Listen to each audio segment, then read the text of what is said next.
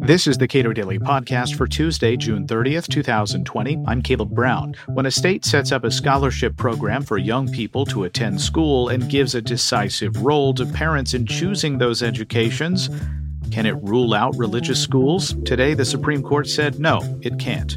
Cato's Ilya Shapiro and Neil McCluskey discuss Blaine Amendment's so-called no-aid provisions in school choice in the case of Espinoza v. Montana Department of Revenue.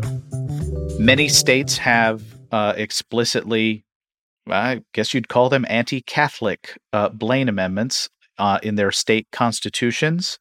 And these have served to keep public funds from flowing to religious schools. So, Ilya, what was the issue here in the Espinoza case? Yeah, these Blaine amendments typically are called no-aid provisions. And for that matter, there are some states that have similar provisions that don't date to the Blaine era. But in any event, it prevents, or it's supposed to prevent, either the direct or indirect funding of religious exercise, schools, institutions, organizations.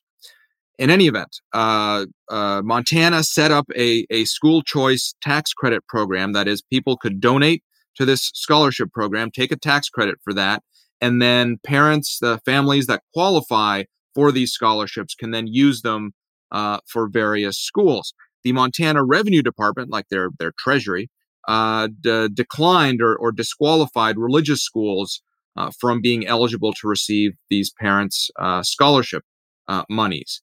And then on appeal, when Mrs. Espinoza, who works 3 jobs and wants to send her kids to a good school, when she challenged this determination that she couldn't use that for a religious school, on appeal, the Montana Supreme Court said, okay, look, this action might not be proper. We're just going to close the entire school choice program. We're taking our ball and going home, completely shutting down what the Montana legislature wanted. And so the question is, and John Roberts presents this in his majority opinion today, very short majority opinion, 5-4. He says the question for the court is whether the free exercise clause of the First Amendment precluded the Montana Supreme Court from applying Montana's no-aid provision to bar religious schools from the scholarship program. For purposes of answering the question, we accept the Montana Supreme Court's interpretation of state law, and we assess whether excluding religious schools and affected families was consistent with the U.S. Constitution, ultimately saying it was not. Neil, to you, what is the practical effect here for families that would like to take advantage of school choice programs and send their kids to religious schools using those funds? Well, this is the dropping of one more barrier to school choice. This doesn't say that school choice is necessary. In fact, the decision says that that's not something you can conclude from this. But states and school choice opponents in particular have often said, look, this state constitution doesn't allow people to take school choice money to religious schools. And since most private schools are religious, you just can't really have school choice. The reality is there are a lot of states that had these compelled support or Blaine amendments that did have school choice because where people wanted it, they often found ways to get it. So it was not like it was a barrier that was never overcome. More often, I think it was sidestepped. But now we have a ruling that says, look, you can't strike down a program just because it allows religious choice. So it moves the ball forward a little bit, an overall push for school choice, and it does remove an obstacle in individual states that stood in the way of school choice. This is hardly, when you mention the slam dunk, this is not like this isn't the winning goal or basketball analogy. It's not the winning slam or three-pointer or anything like that. But it does advance school choice by saying, look, here's one less excuse you can use for why school choice is supposedly not viable. Ilya, to what extent does Trinity Lutheran inform this decision? I think it's on all fours, as lawyers would say, meaning it follows naturally from it. Trinity Lutheran was a neutral program to provide funding for kids' playgrounds. Shredded tires, I believe. Shredded tires, that's right. When I was a kid, we had no padding, and if you fell off the monkey bars and broke your arm, well, you learned from that experience. But now, and I appreciate it with two little kids myself. I kind of appreciate that these playgrounds have the whether they're tires or anything else. But anyway, ultimately, the Missouri department applying this recycling program disqualified a church program again because of one of these no aid provisions, and the Supreme Court ruled. Also 5-4 that this was improper, and so similarly here, the majority opinion does say you don't have to have a school choice program, whether through tax credits, scholarships, or otherwise.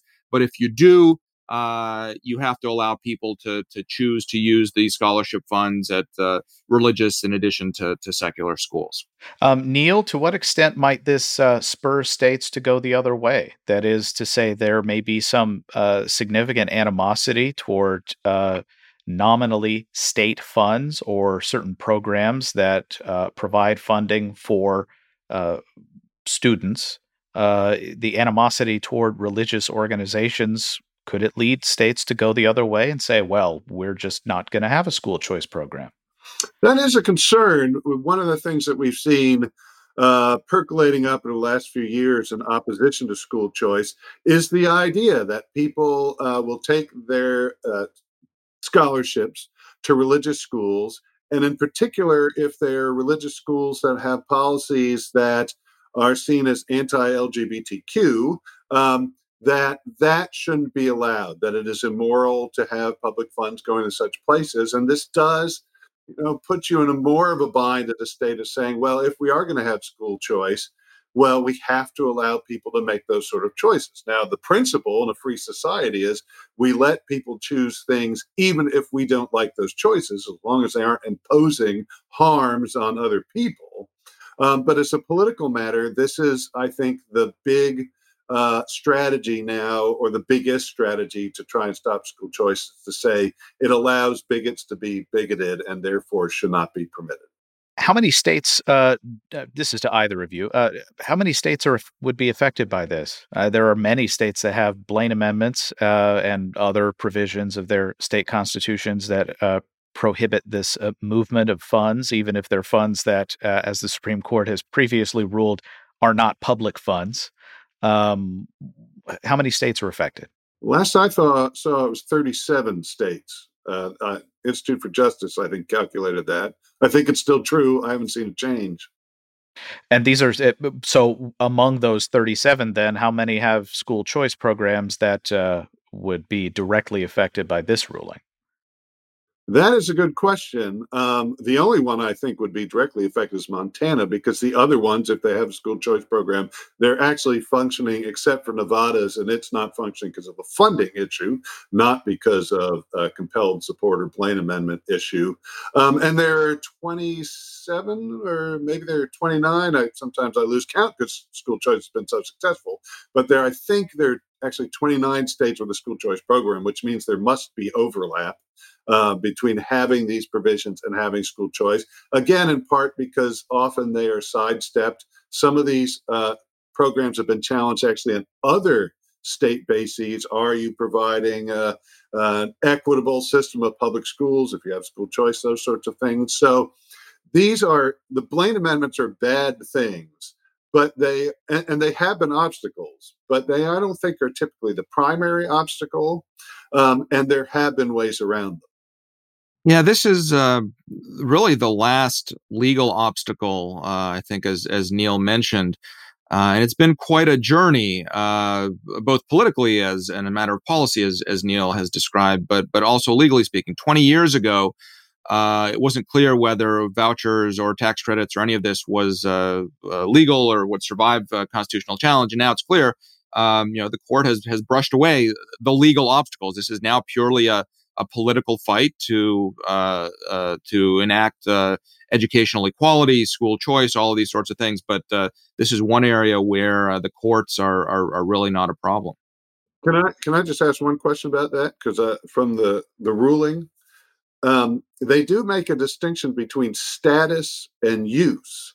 And it read to me like you can't say religious schools can't participate just because they're religious, but it seemed to leave an opening that you could say someone couldn't choose a religious school because you want to learn religion. And Gorsuch, in his concurrence, he said should be a non-distinction, whether it's your status or it's how you're using it. The First Amendment doesn't care. It can't discriminate. Well, that's right to the extent that you have vocational versus quote unquote normal education. So there is the case of Locke versus Davey, where if you're getting a professional degree, we're no longer talking about K to 12. If you're getting some sort of professional degree, the state doesn't have to fund you to become a priest. That's kind of a separate issue than whether kids are learning reading, writing, and arithmetic. I suppose if you have some sort of proselytizing kids school, that might be somewhat different. So, Ilya, we should at least discuss what the dissenters said. What was their argument? I think each one of the liberal justices who were in dissent, this was a 5-4 decision, wrote separately. I've sort of skimmed them. The overall issue is that this unlawfully entangles the government with the advancement of religion, that there should be enough play in the joints, as it were, between the free exercise and the Establishment Clause to allow a state Supreme Court to say, no, this is undue interference or involvement, entanglement between religion and the government, something along those lines. It's nothing that was really unexpected. It was a hard-fought case, and this was the dissenters basically adopted the argument of Montana that we don't, just because we don't want our tax credit funded scholarships to go to religious instruction, doesn't mean that this is somehow violating free exercise. States, of course, it's well within their powers to get rid of these laws and make changes that would prevent this kind of funding of education that has a religious component. Sure. So no state is required to have any sort of school choice program. Now, I think that maybe there's a case to be made that if you are going to provide public schools, that you should have to provide something for religious people, but nobody is, I've made that argument, but it's not something we see percolating a lot. And this case certainly doesn't say, or this decision doesn't say, that government is required to provide school choice options. So yes, a state could just say, okay, we're not going to do any school choice. I hope they don't do that. I think they would be hard pressed to do that if a school choice program is in place, like all programs, but in this case, it's a good program. And frankly, it's very hard to get rid of. Frankly, an action like that reminds me of the massive resistance to desegregation, where some states, some school boards, closed, whether it's schools or public facilities, pools and whatnot, and essentially the people transferred their money to separate all-white academies, if you will, and so shutting down the entire program just to spite those religious parents, I think would be unfortunate, and then certainly there'd be litigation over that as well. Yeah, the loudest pushback against school choice over the last year or so has been in Florida, largely because there are a lot of religious schools that seem to be very conservative Christian schools. And the governor just a few days ago signed a huge expansion of their voucher program. So there doesn't seem to be any indication that states are about to cut back on school choice. It may make it a little harder to create new programs.